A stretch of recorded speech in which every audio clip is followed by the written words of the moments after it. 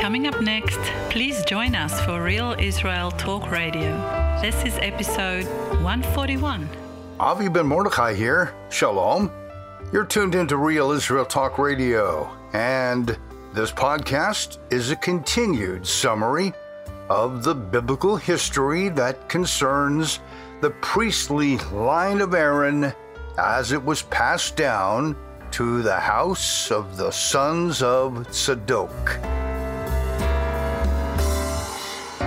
This is podcast episode 141, and it's part 27 in my continued series on the Zadokites. On the previous program, which was part 26, I focused our attention on the wars of the Maccabees, who were 5 sons of one Mattityahu. They rose up to fight against the conquering Hellenists from the Greek Seleucid Empire.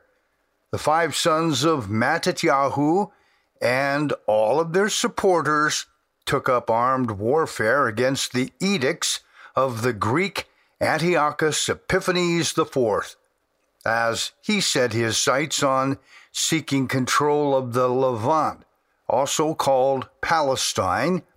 But, as previously said, the Judeans also came against so many of their own who preferred to live as Hellenized Jews among the Greeks rather than to die through a series of ongoing wars against the Greeks. The conflicts of the Maccabees are recorded in the 4 books of the Maccabees, but were not included as part of the Judean canon of Hebrew-inspired scripture. It is from the era of the Jewish wars against assimilation and Greek culture that reminds us of the well-known traditional rabbinic story of Hanukkah and the miracle of the oil, as referenced in the Babylonian Talmud at Shabbat 21b.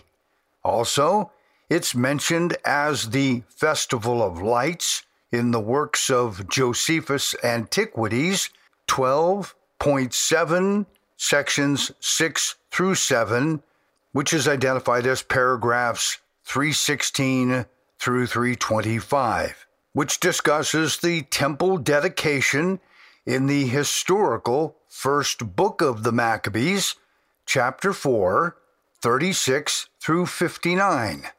But what we need to remember is that the annual festival of Hanukkah is based on the political successes of Hasmonean politics of the time. Recall, of course, the triumphant Hasmonean or Hashmonaim politics and how it came about. They represented what we might call the new normal of temple life among the Judeans, with a new course of elders and rulers, scribes and priests, all who replaced the biblical Sons of Tzadok. In essence, Hanukkah celebrates replacing the temple Zadokites through a religious and political coup that remains as a kind of celebration of remembrance mentioned in the Gospel of John 10:22 through 23. Now it was the Feast of Dedication in Jerusalem, and it was winter, and Yeshua walked in the temple in Solomon's porch. Now, this does not mean that Yeshua was observing or celebrating Hanukkah. Not at all. It's a simple statement of fact that he was in Jerusalem at that time. And for the sake of his spiritual mission, he had good reason to be there. Now, after many decades of the Maccabees pursuing religious freedom as they understood it, the Hellenized among the Judeans and the non-Judeans gave way to the Hasmonean dynasty, arising from the last of the 5 surviving sons of the Maccabees, His name was Shimon.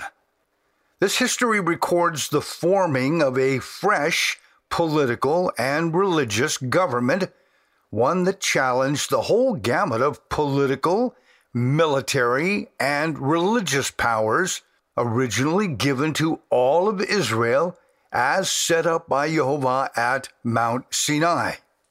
Historically, we know a lot about the politics and religion of the two houses, Israel and Judah, on earth, what happened in that national family split, and of course what will happen in their physical end-of-days regathering when they are returned to the family unity of all Israel. However, on a spiritual level, the notion of the family of Israel is much bigger than a hereditary bloodline. Yehovah defines Israel much more as a kingdom of his people, ruled by a monarch king from the line of Judah and a high priest from the line of Levi or Levi. Now, this one is specifically mentioned in Scripture as Melchizedek, or in English, Melchizedek, known from the days of Avram or Avraham in Genesis 14:18. He is known there as King Tzadok, also called the King of Righteousness. And I'm using the term Tzadok or righteousness as a description of a specific king and priest of the kingdom of heaven and his character. With this established authority coming from the order or course of Melchizedek, we learn that he was titled as the teacher or the instructor, as a spiritual head of the family of the Sons of Tzadok, or simply the Zadokites. The Priests of Tzadok were living in the area of the Qumran, next to the vast waters of the Dead Sea. I think they understood the will of Yehovah very well, and referred to themselves in Hebrew as the Yachad, those who integrated heaven and earth under the authority of the possessor of heaven and earth, exactly as Hebrew Scripture speaks about it. Take a look at Deuteronomy or Dvarim 4:39. Therefore know this day and consider in your heart that Yehovah himself is Elohim in heaven above and on the earth beneath. There is no other. The priestly line of the House of Tzadok, beginning long before Melchizedek or Melchizedek, and continuing down line through Aaron, Elazar, and Phinchas, they understood that they had a hereditary election because it had been written as law on the tablets of heaven, as they called them. The well-known prophet Ezekiel spoke of this in the following declarations. Ezekiel 40, verse 46. The chamber which faces north is for the priests who have charge of the altar. These are the sons of Tzadok, from the sons of Levi, who come near Yehovah to minister to him. And again in Ezekiel or Yehezkiel 44, 15 through 16. But the priests, the Levites, the sons of Tzadok, who kept charge of my sanctuary when the children of Israel went astray from me, they shall come near me to minister to me, and they shall stand before me to offer to me the fat and the blood, says Adonai Yehovah. They shall enter my sanctuary, and they shall come near my table to minister to me, and they shall keep my charge. And yet once more, Ezekiel, Yehezkiel 44, 23 through 24. And they shall teach my people between the holy and the unholy, and cause them to understand between the unclean and the clean. In controversy they shall stand as judges, and judge according to my judgments. They shall keep my laws and my statutes in all my moedim, that is, the appointed times, and they shall set apart my Sabbaths. The moedim are referring to Yah's appointed festival times in a year of divine appointments. We know that Ezekiel was a priest of the House of the Sons of Tzadok bloodline, linked through Aaron, precisely as Hebrew Scripture tells us. Look at Ezekiel 1:3. The word of Yehovah came expressly to Ezekiel the priest, the son of Buzi, in the land of the Hassidim, or the Chaldeans, by the river Chabar. And the hand of Yehovah was upon him there. This validates the words of the Zadokite Ezekiel, who explains much about the tyranny that he prophetically saw coming against the House of Tzadok at a time when the canon of Hebrew Scripture came to be the unchangeable constitution of all Israel.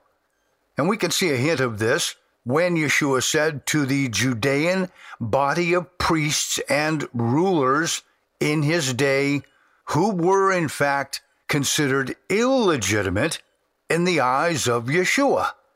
Here it is in John or Yochanan 8:23 through 25.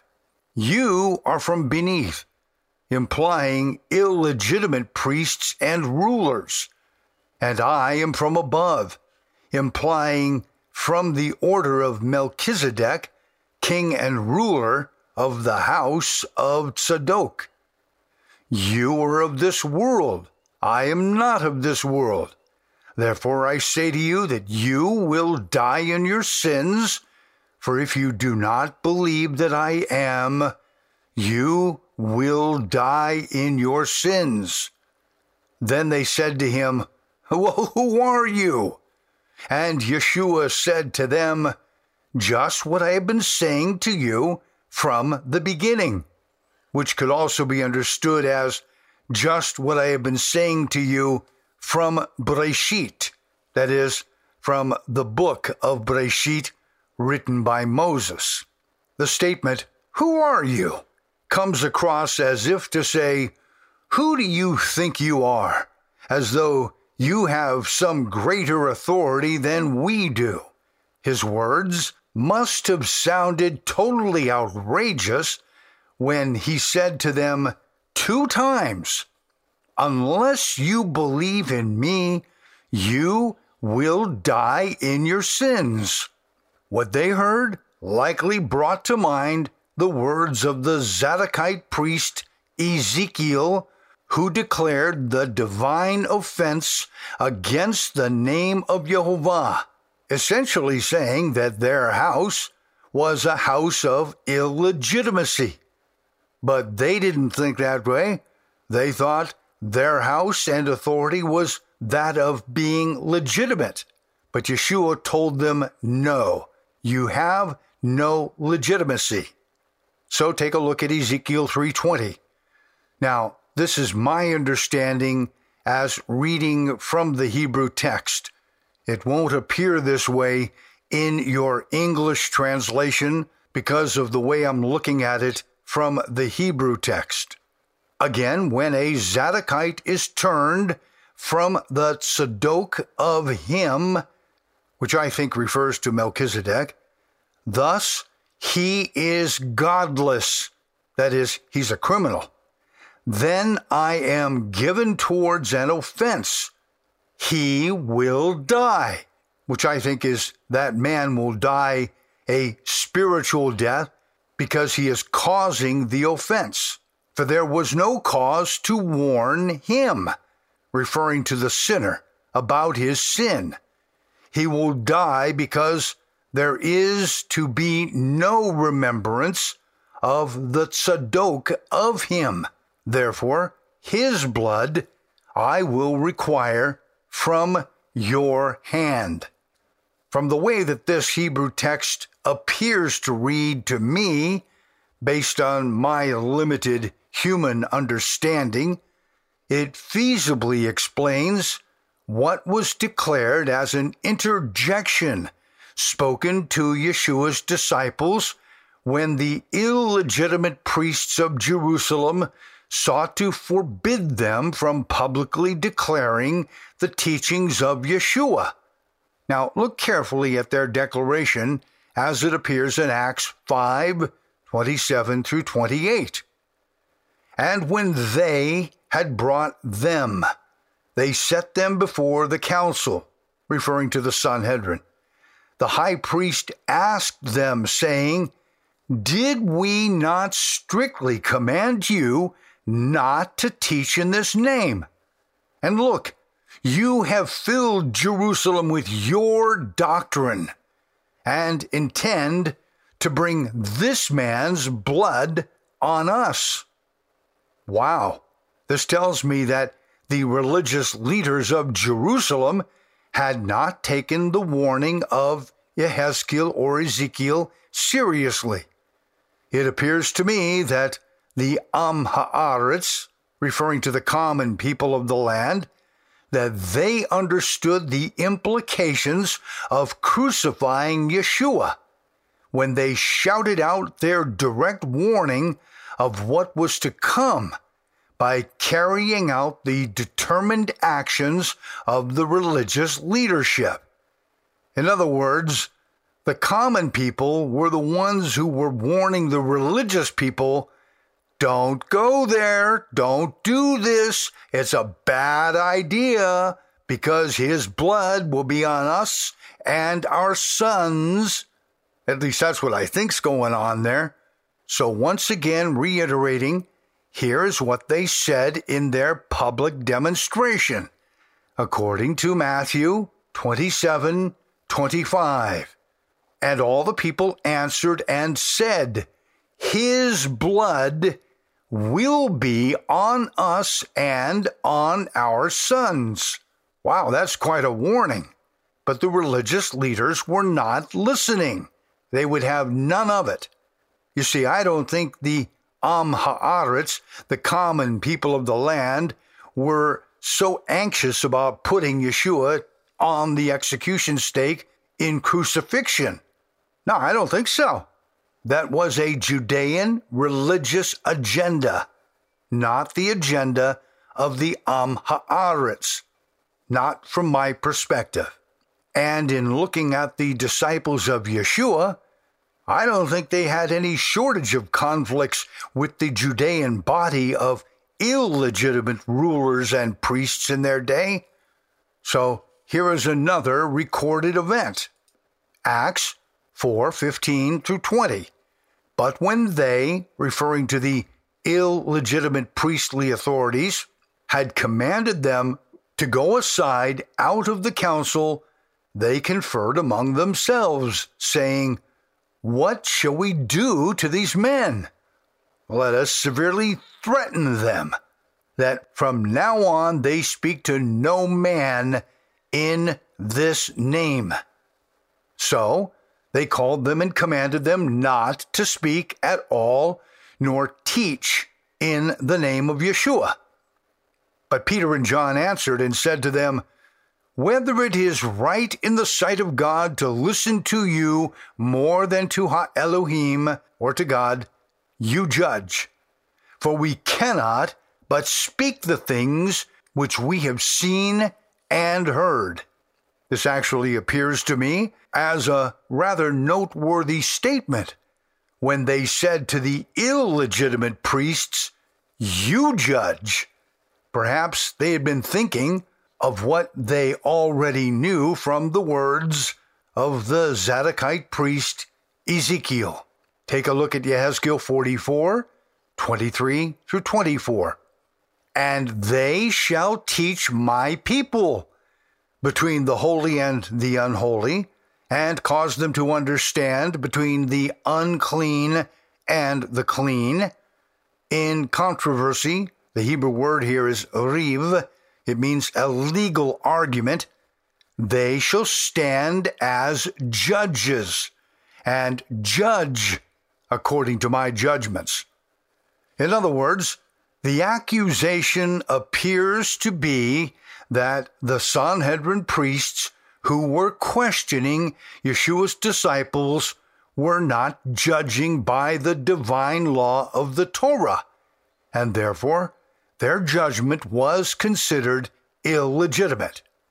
Shaul, or Paul, had similar run-ins with the house of the Hassidim, or the Pharisees, and the Tzadokim, that is, the Sadducees, all coming from a line of illegitimate Levitical priests mirroring the Korach rebellion of Numbers chapter 16. So Paul spoke out boldly against these rulers and priests of his day when he was brought before them to testify concerning Yeshua's legitimacy as the king and priest Melchizedek. Paul spoke out boldly against these rulers and priests of his day, and as he was answering their questions, he spoke in such a way that was interpreted as greatly dishonoring against the rulers. So he was violently slapped for his apparent dishonor of the illegitimate rulers. Therefore he said to them in Acts 23, 1-5, God will strike you, you whitewashed wall, for you sit to judge me according to the law, referring to the law of the Torah. Then you command me to be struck contrary to the law? And those who stood by, they said, do you revile God's high priest? Then Paul responded and said, I didn't know, brethren, that he was the high priest. For it is written, you shall not speak evil of a ruler of your people. In other words, by saying, I did not know, brethren, that he was the high priest. It appears to me that Paul was making a point to accuse the political and religious leadership of the time that this judicial body of leadership of the Sanhedrin was entirely unlawful, though he also knew it was that same group of authorities who years earlier also subjected Yeshua to a Passover inquisition, which then led to his public execution via crucifixion. Yeshua stood against them also in his day. Here is Matthew 23, 27-28. Woe to you, scribes and Pharisees, hypocrites! For you are like whitewashed tombs, which indeed appear beautiful outwardly, but inside are full of dead bones and all uncleanness. Even so, you also outwardly appear as Tzadok to men, but inside you are full of hypocrisy and lawlessness, in my understanding, referring to illegitimacy.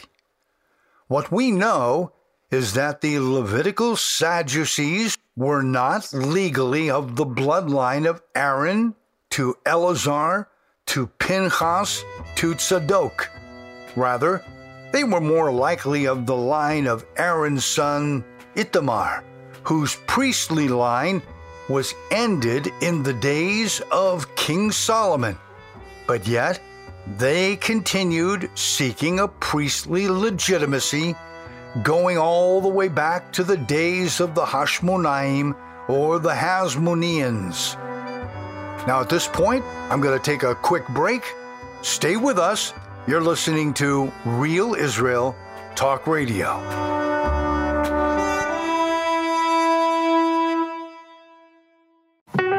Welcome back to the second half of Real Israel Talk Radio. This is episode 141. Here is your host, Avi Ben Mordechai. Welcome back to Real Israel Talk Radio. I'm Avi Ben Mordechai. Let's continue where we left off just before the break.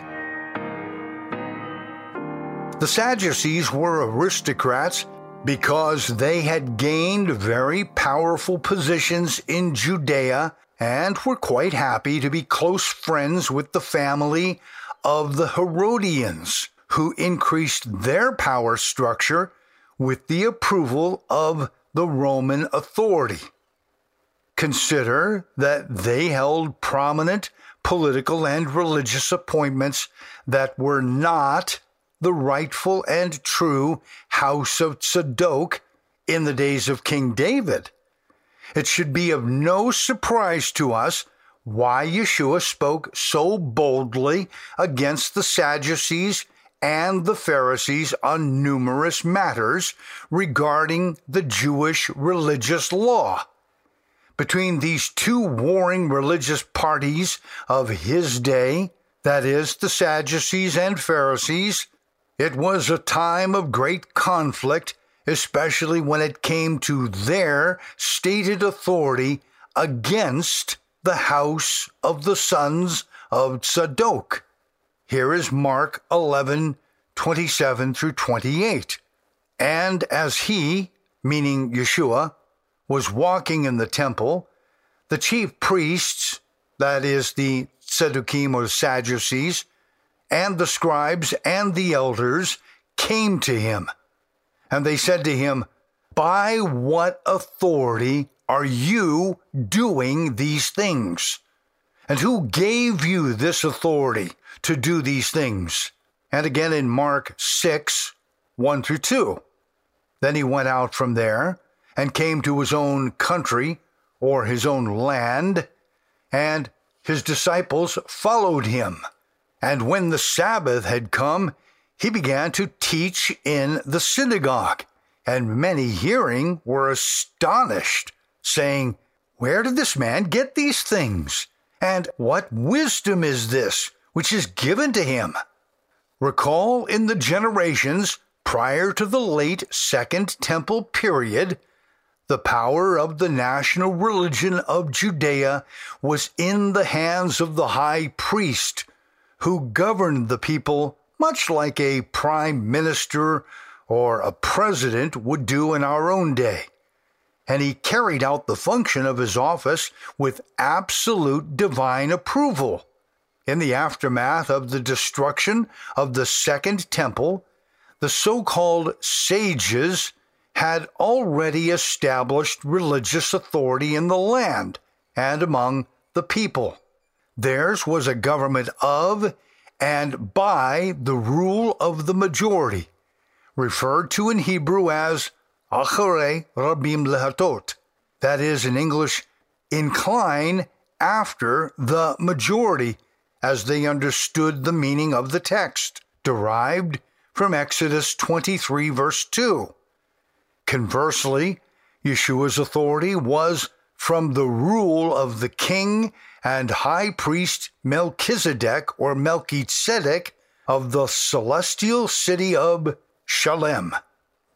But the Sadducean priests and the Pharisaic Hasidic fathers came to believe that their inherited authority was greater than the authority that Yeshua was telling them that he had. So it was that Yeshua declared in Matthew 11:12, "And from the days of Yochanan or John the Immerser, that is the Baptist, until now, the kingdom of heaven suffers violence, and the violent take it by force."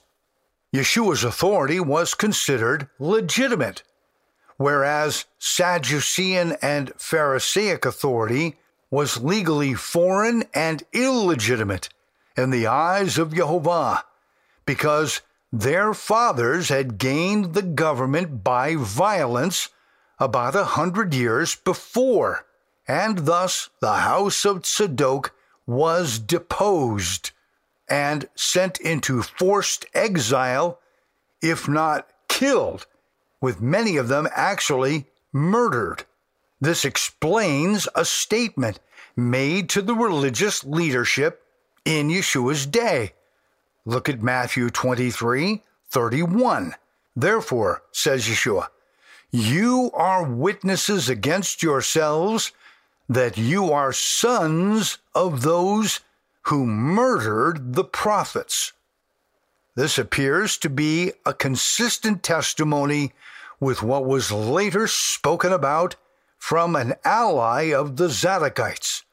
His name was Stephen, who was brought to trial for standing with the Zadokites against the Hassidim, that is, the Pharisees, as well as the Sadducees, who were illegitimate Levitical priests, most likely coming from the line of Aaron's son Ithamar, whose legacy of Levitical priesthood was removed from his line during the days of King Solomon.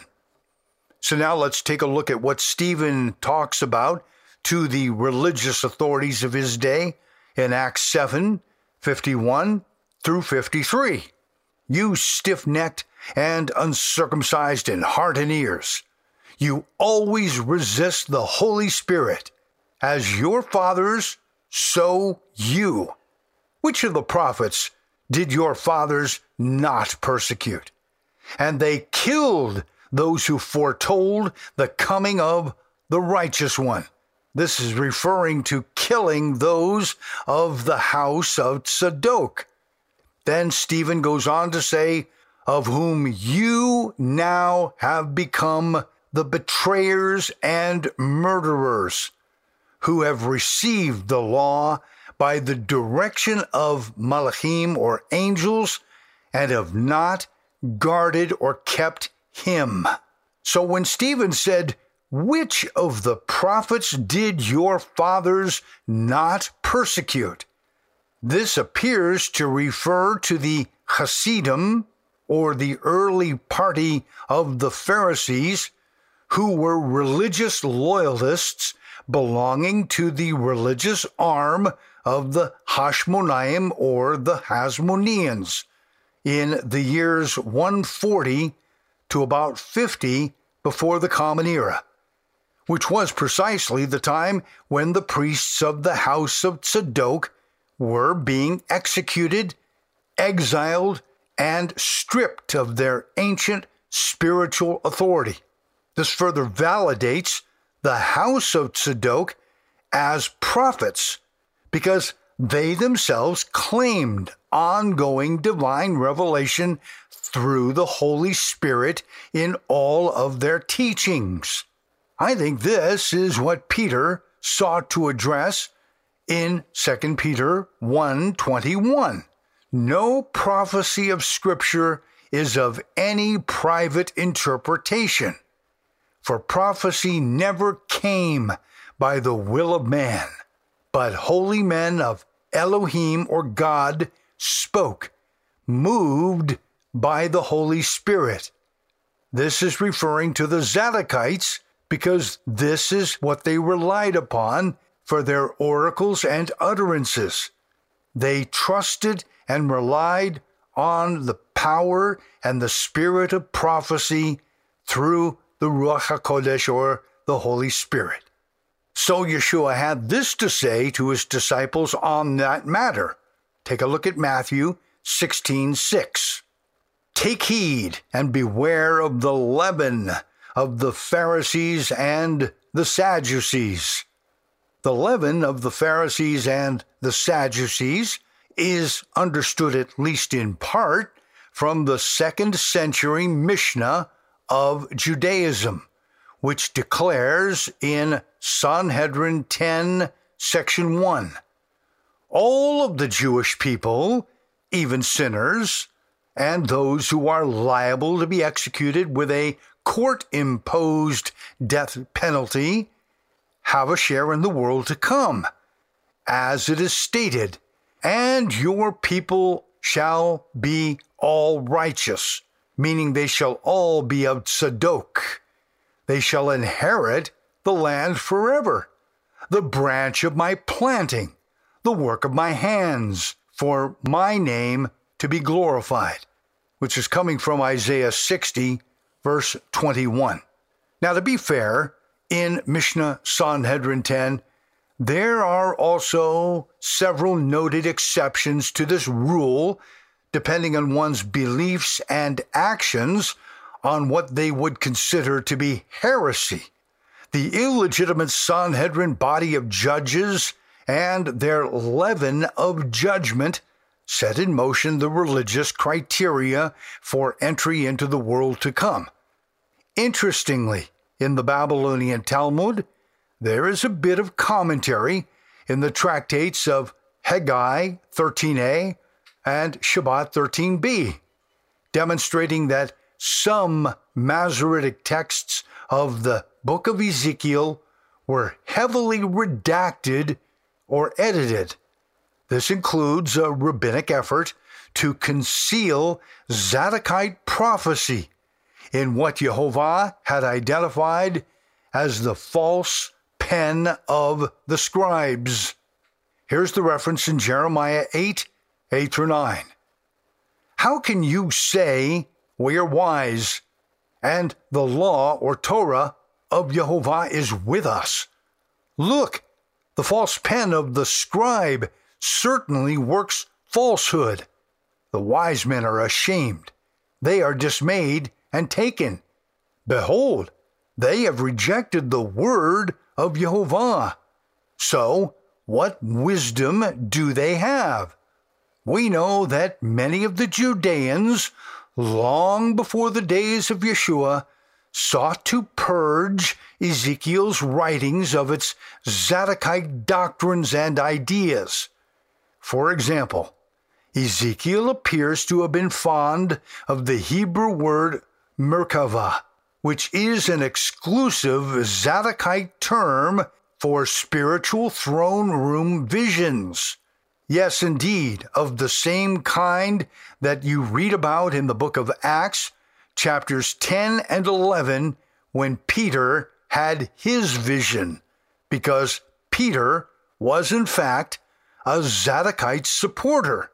However, the Hebrew term Merkavah was given an equivalent as it appears in the Greek Septuagint, which was a translation of Hebrew scripture to Greek circa 2nd century before the Common Era.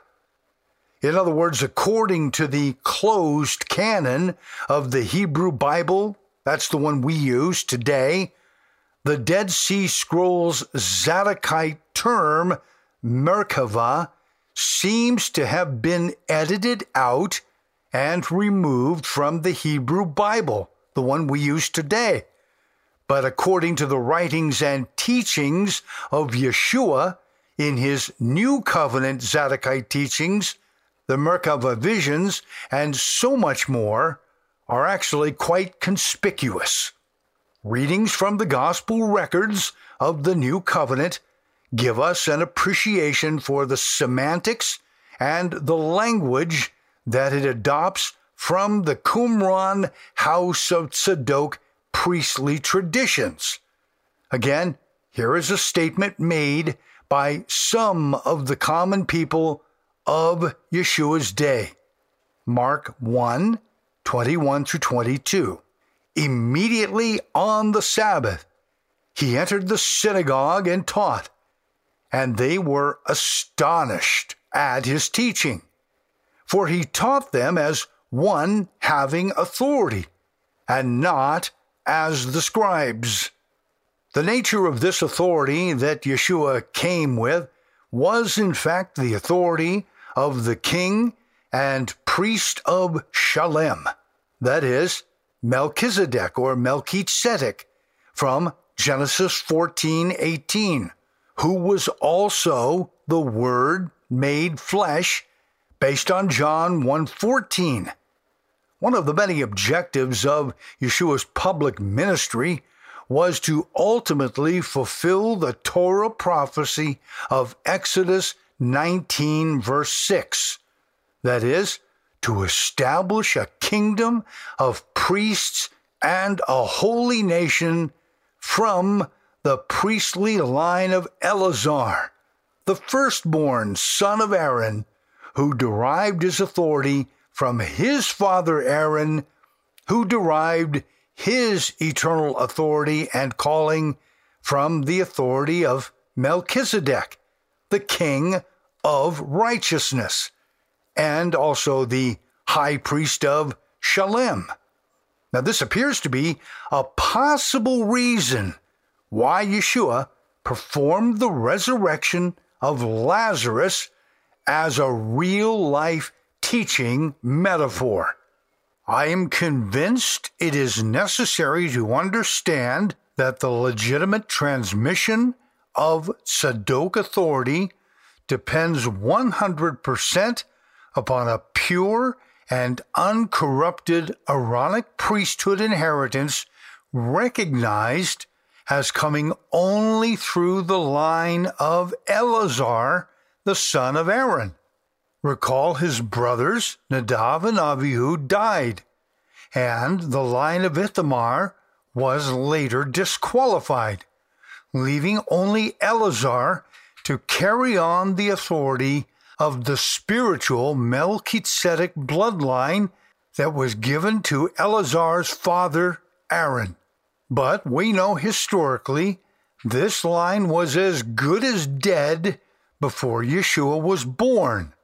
Thus, when Yeshua revived Lazarus from the dead, it seems to me that he was legitimizing the authority of the high priest Melchizedek by raising in resurrection Elazar, or Lazarus, on the fourth day. This fourth day motif is all about establishing Messiah as king and priest of Shalem on earth. This resurrection metaphor of the revived Elazar / Tzadok priesthood by decree from the king of Tzadok, that is Melchizedek, and the Word made flesh, appears to be Martha's understanding. Let's look at John 11:23 through 27. Yeshua said to her, "Your brother will rise again." Martha said to him, "I know he will rise again in the resurrection at the last day." Yeshua said to her, "I am the resurrection and the life. He who believes in me, though he may die, he will live. And whoever lives and believes in me shall never die," referring to the second death mentioned in Genesis 2:17. So Yeshua asks Martha, "Do you believe this?" She said to him, "Yes, Master, I believe that you are the Messiah, the Son of Elohim, who is come into the world." Was Yeshua telling Martha that he was the promised Messiah, King of righteousness, or Messiah, King Tzadok, and Priest of Shalem? It sure looks like it to me. Thus, with the resurrection of Elazar, using the metaphor of the real-life Lazarus, it was Yeshua's declaration that he was in fact Melchizedek, or Melchizedek, who was reviving the Zadokite priesthood originally with Melchizedek, then passed down to Aaron, Elazar, Phinchas, Tzadok, John the Baptist or John the Immerser, and then finally to Yeshua. I think Yeshua was telling Martha there is an inheritance and a position in that exalted priestly line through Yeshua, essentially elevating the priesthood bloodline from the physical line of Tzadok to the original spiritual application of that line in the king and priest of Shalem. again based on Genesis 14:18, with Eleazar's resurrection in the fourth day. This is clearly an allusion to the Malachi 4:2 prophecy of the angel or messenger of Yehovah, which is found in the Hebrew text of Malachi 3:20. This is referring to Melchizedek, who comes with healing in his wings as the Son of Tzadok, not Son S-O-N, but Son S-U-N of Tzadok righteousness, again on day 4, which is precisely what the priests of Tzadok believed, and why they had a priestly festival calendar based on the fourth day of the week, beginning with the Hasmonean or Hasmonean political and religious coup in the 2nd century before the Common Era. The Zadokites were considered as good as dead, as they were replaced by a new political and religious system. So they lived their lives as prophets with prophetic priestly oracles in their exiled lives at the Qumran, which was considered outside the camp, which is exactly what was written in the book of Hebrews 13 through 14. Therefore, let us go forth to him outside the camp, bearing his reproach. For here we have no continuing city, but we seek the one to come. This is referring to Jerusalem above, not Jerusalem below. So then we have Shaul or Paul identifying 2 covenants in Galatians 4:24 through 25.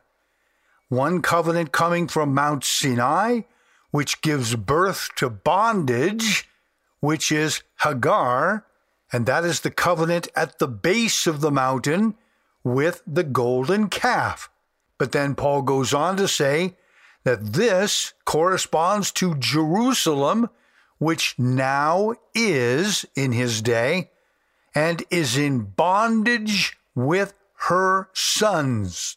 But the Jerusalem above is free, which is the mother of us all, in Galatians 4:26. So all of this is a story of the restoration of Jerusalem above through the believers in Yeshua.